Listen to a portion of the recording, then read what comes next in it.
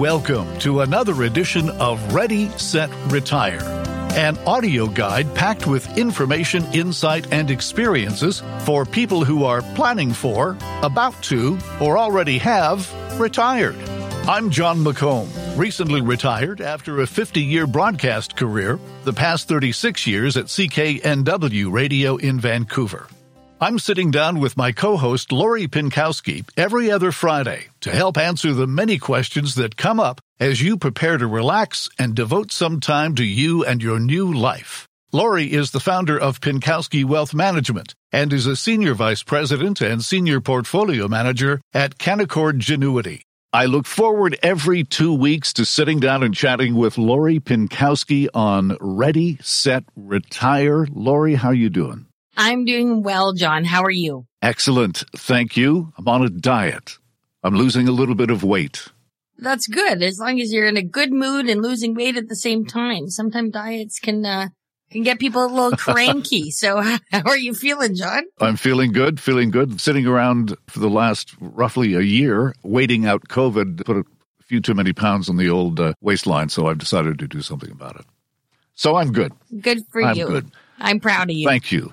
But what about the markets? Because they were going up and up and up. They cracked 30,000, did the Dow, and more recently they've been not really going up, not really going down.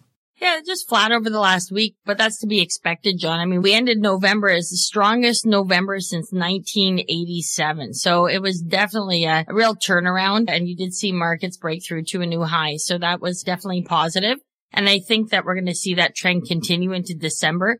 We're looking at seasonality and historically what's happened. And December is actually positive 70% of the time.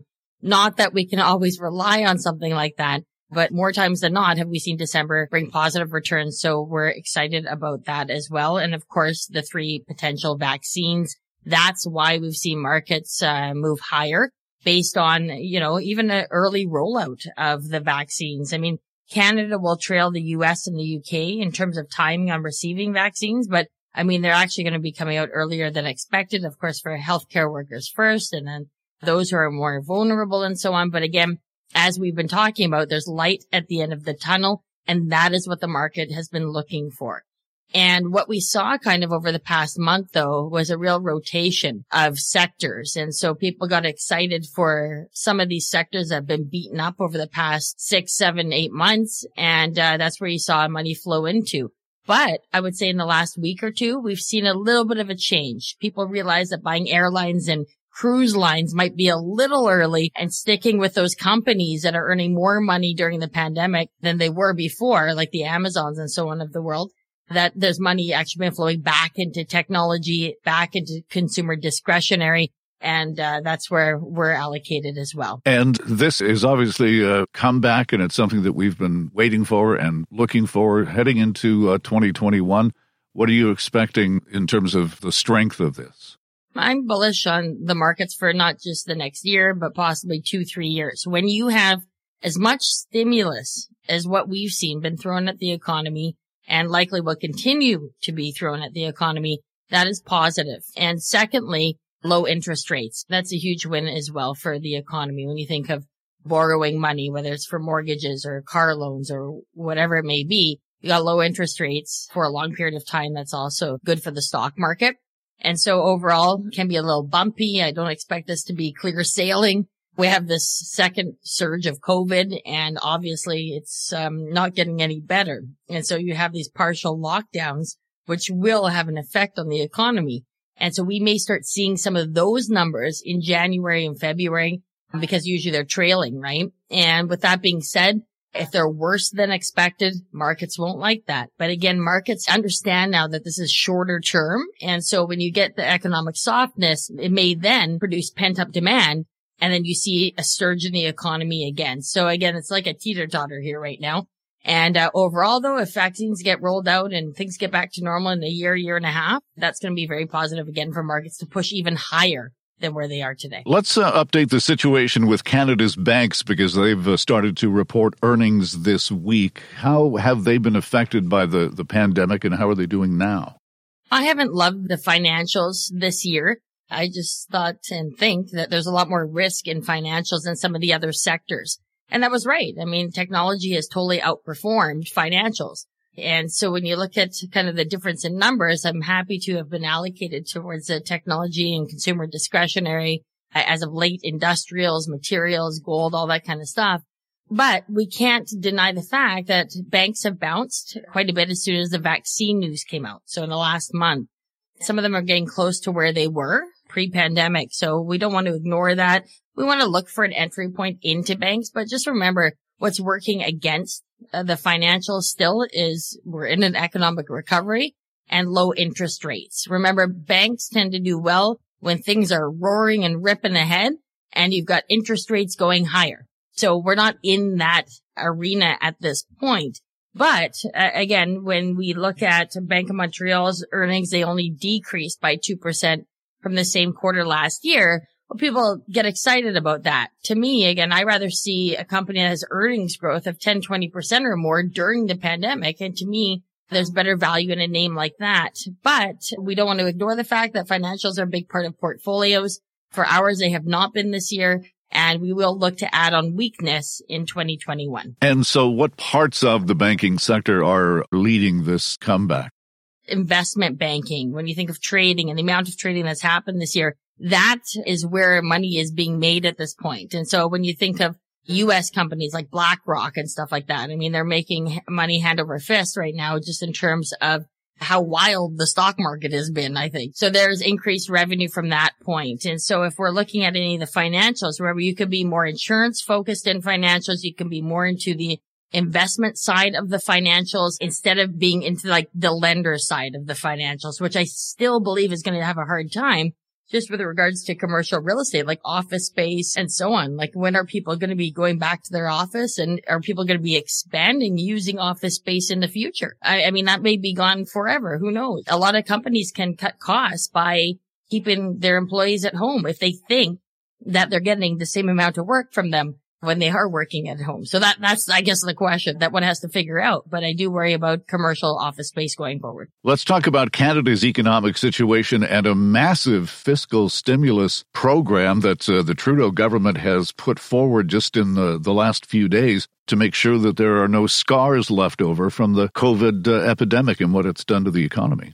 Yeah, the finance minister wants the economy to be roaring out of the situation. And I think that's why they're, again, promising so much stimulus and money going forward, because, again, we're far from out of this thing.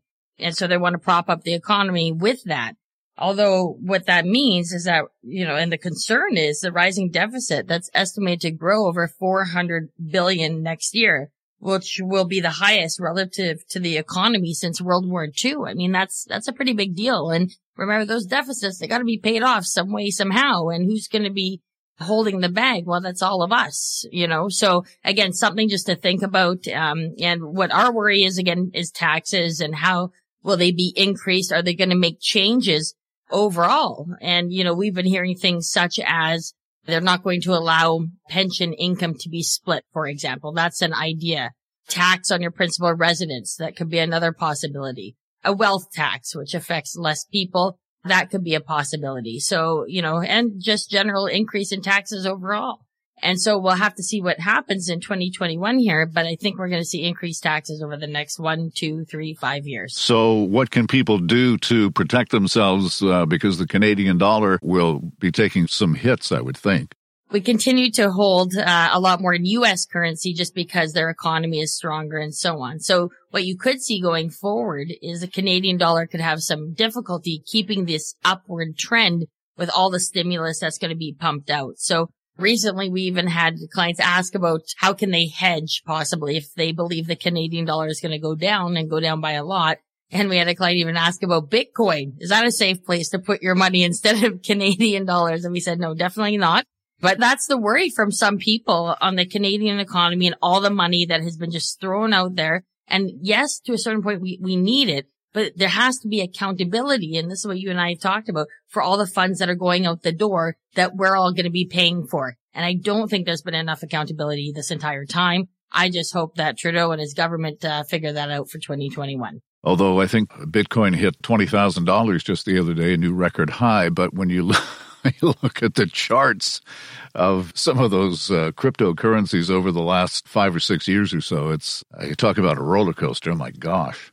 It is too much of a roller coaster for us, and then the transparency and possible illiquidity and stuff like that, it's not something we do.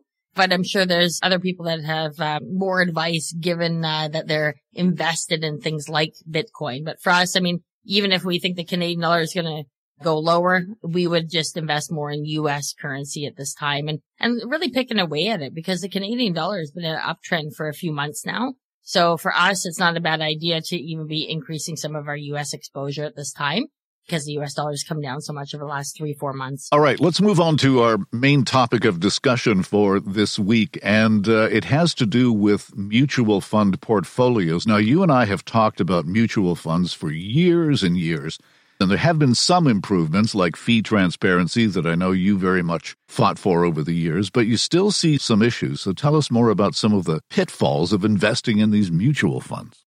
Over the last few months, we've talked to several prospects that have called in. Of course, they send us their portfolios and we take a look, and I'm still surprised to see as many portfolios as I've seen recently where people are invested in like 100% mutual funds or segregated funds or have a bunch of hedge funds in there, and we can get into the 3 different kind of classes. But I think that it's important to understand what mutual funds represent, what are the downfalls of owning them, and what you can do about it. Because I want to stress that not all mutual funds are bad. And sometimes that's the only way to get exposure to a certain manager that you want to have exposure to.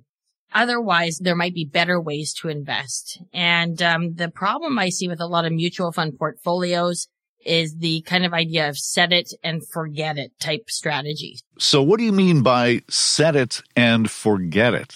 Well, many financial advisors that recommend only mutual funds, remember, it's because that's all they can recommend. A lot of them aren't licensed to advise you on actually individual stocks or bonds and things like that. So that's why some people end up with a portfolio full of mutual funds. They pick a basket of mutual funds and then they don't make any changes, even if it's necessary. For example, we just saw a portfolio that had an energy fund that was done 8% annually over the past 5 years, and the fee was 2.8%. Wow. So, yeah, exactly. Wow. At some point that should have been sold along the way, as the fee is way too high, it's underperformed, it's in a sector that probably isn't going anywhere quickly. And I think what the advisor does, they basically kind of sell the client on the fact that the fund manager is going to make changes when needed. Well, that may be the way it goes in some mutual funds, but you think of a sector fund like this, an energy fund. Well, even if that fund manager sees a freight train coming for them, they know and they see oil crashing, there's nothing they can do about it because their mandate is to invest in energy stocks. So therefore, you're the one left holding the bag, or your financial advisor needs to get you out of that sector fund before it's too late. And I think that's where the problem is, because a lot of the mutual fund financial advisors that only recommend mutual funds end up just sitting in these funds and not really looking at them like that. And unfortunately, then you have a lot of underperformance over a longer period of time because no changes are being made. Furthermore, many mutual funds in the industry have a mandate where they can only hold 10% cash. And that is an issue because, again, if you think the markets are going to come down, if there's a big issue out there and they are only possibly going to raise 10% cash, and you are paying 2.5% to the fund manager thinking they're going to get you out, get you back in and all this stuff, and really they can't, then what are you paying all this money for?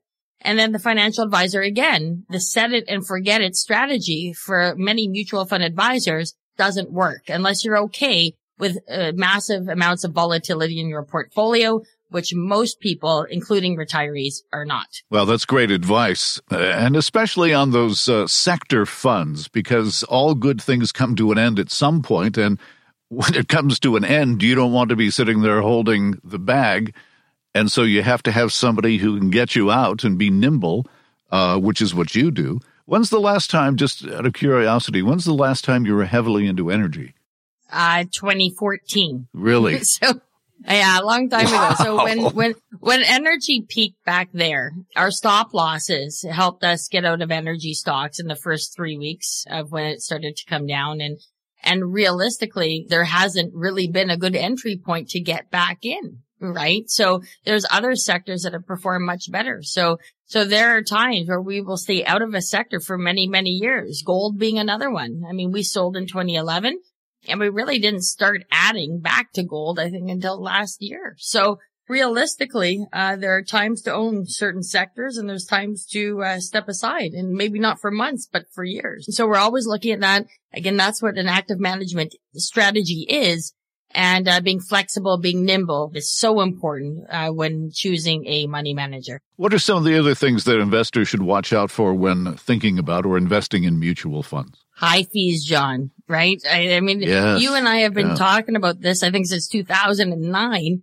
And it doesn't seem to get across to a lot of investors sometimes. It's just the fees are high in certain mutual funds, and they can be high, upwards of 2.5% or more.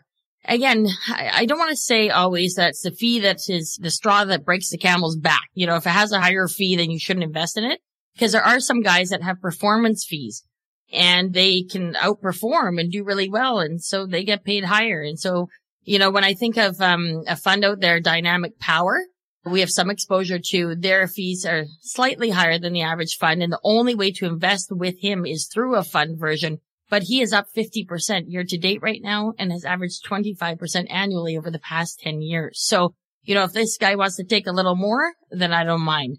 But what you have to watch out for is really high fees and underperformance, or performance that's exactly the same as the market. That is where the problem occurs.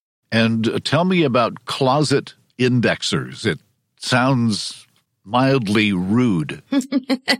Yeah, no, closet indexer. So what they're doing is they're basically investing in a basket of stocks that's in their relative index. So say they're kind of copying the S&P 500, they're copying the TSX top 30. And so they're never going to deviate too far away from the actual index. So you may go, okay, well, I'll go up and down with the index. It's not that bad. But the issue you have is that you're still paying these guys 2.5% to do that, where if you really were comfortable with that kind of volatility, you could just buy an exchange traded fund or an ETF, right? Which we also use. The fees on ETFs range from like 0.15 to maybe 0.5 or something, right? And it's a passive investment, meaning that it's not going to be actively managed. It's just a basket of stocks. It'll go up and down with that relative index. So closet indexing, again, is an issue because you're paying for active management, but you're not getting it. And so why bother paying that fee at all? And what about the transparency issues around mutual funds? A lack of transparency is a big one because you don't know essentially day to day what you're invested in.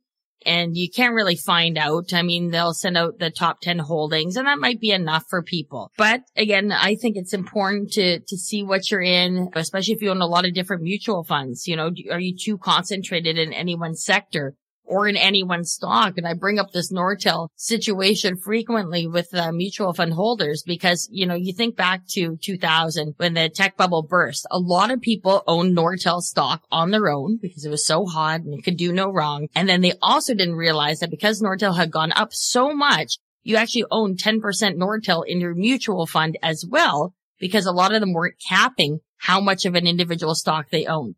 So you had way more Nortel than you knew. And then when the bubble burst and Nortel went to zero, a lot of people realized how much exposure they had. So I believe in transparency. I think it's key to investing. Also, you're able to see, you know, the dividends that are coming into your account, all that kind of stuff, what's being bought, what's being sold if you're investing in individual securities or stocks. And then, of course, the other part is possible illiquidity concerns in hedge funds. We've seen this recently as well. When people invest in a hedge fund, again, you should be sophisticated. You should understand what you're investing in. And you hope to God that your financial advisor understands what your hedge fund is investing in. I can't say it enough. I think some people just look at the numbers, go, okay, that's fine, no problem. But the fact of the matter is a lot of hedge funds use leverage, increasing the amount they have to invest, which is great when things are going up. But when things are going down, John, that magnifies that loss. Or they're investing in private real estate kind of transactions, things like that. They're not transparent. One we just found out, if you want to sell, you have to put in your order to sell it quarterly. You can't even get out tomorrow or next month if you want to. Many hedge funds are monthly, but to have a quarterly sales schedule that you can't get out To me, that's a problem, right? And if things don't go well for them, you might not get out at all. We just talked to another person. So again, these are never things that we would recommend. It's dangerous. Again, we always say keep it simple, right? Stocks, bonds, cash, real estate out there.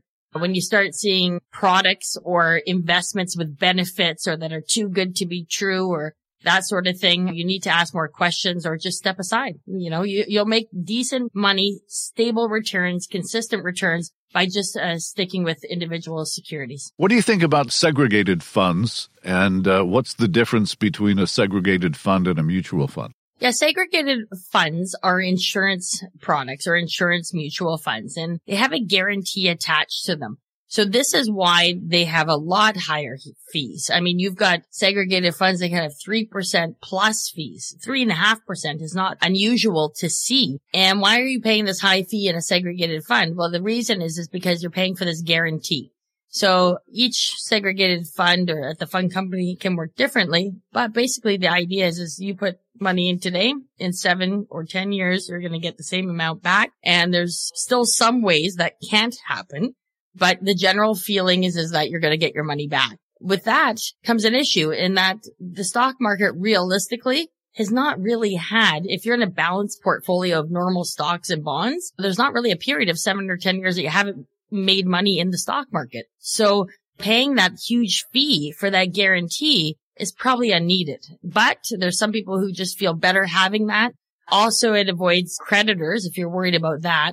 And that's why people get into segregated funds. But again, I've never been an advocate of segregated funds. Again, I'm not insurance licensed, but I use financial planners who are insurance licensed, and I would never go down that route. Again, it's just way too costly. And like I said, fees aren't everything, but when you start getting fees of 3-4%, really starts cutting into your return, John. And that just leads to a portfolio that's underperforming over the years. And so I don't believe that guarantee is needed. So how should investors expect their portfolio to be structured if funds are not the answer? I'm not able to speak for every advisor out there and their strategy, but I've been doing this for 20 years now. And I really feel that there's better ways to invest for people, especially if you have over 500,000 or $1 million or wherever it may land.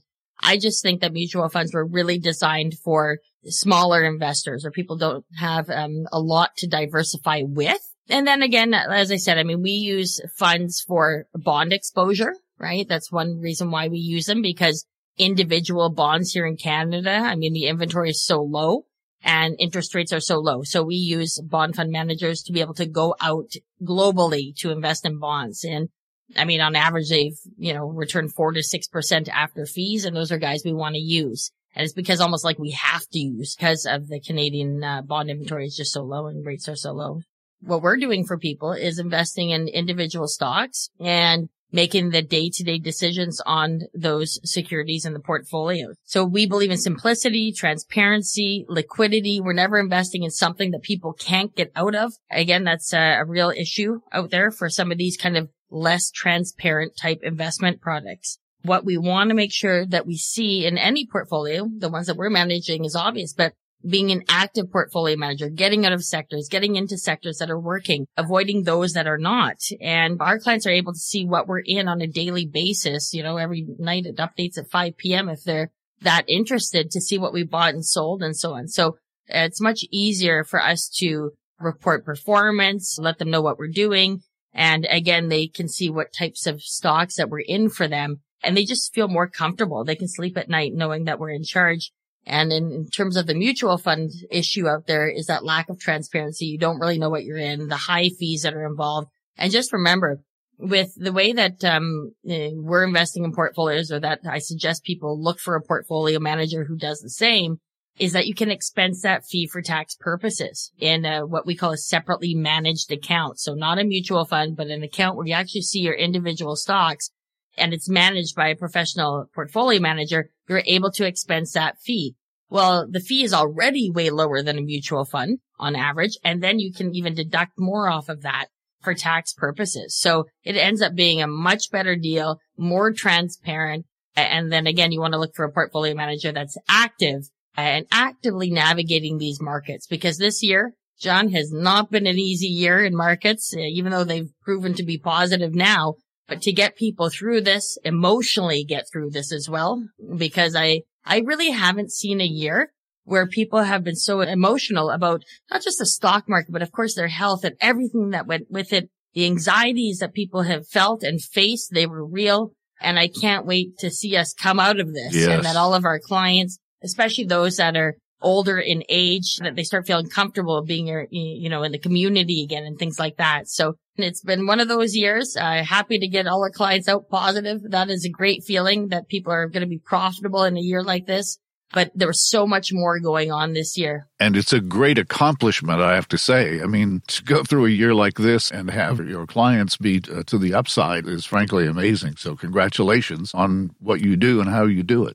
Thank you very much. And I mean, we have a passion for what we do, but we also have such a focus on risk management. And that's what helped all of our clients this year in the portfolios. And even though March was difficult, not nearly as difficult as the market was. So we're happy that we're able to get through this year the way that we did, and clients are happy, and we're going into 2021, and this thing should just again become more and more in the rear view mirror in terms of COVID as we progress over the next 12 to 18 months. So that is exciting, John. Yes, it is. Sure hope that happens. Now, before we wrap up, we like to do so with a quote. What do you have for us this week? It's not how much money you make, but how much money you keep, how hard it works for you, and how many generations you keep it for. I love that.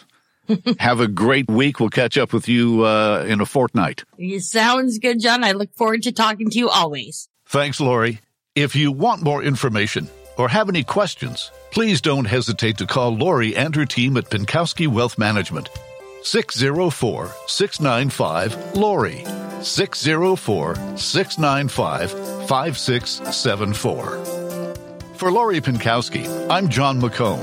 Thanks for listening, and we'll see you next time on Ready, Set, Retire.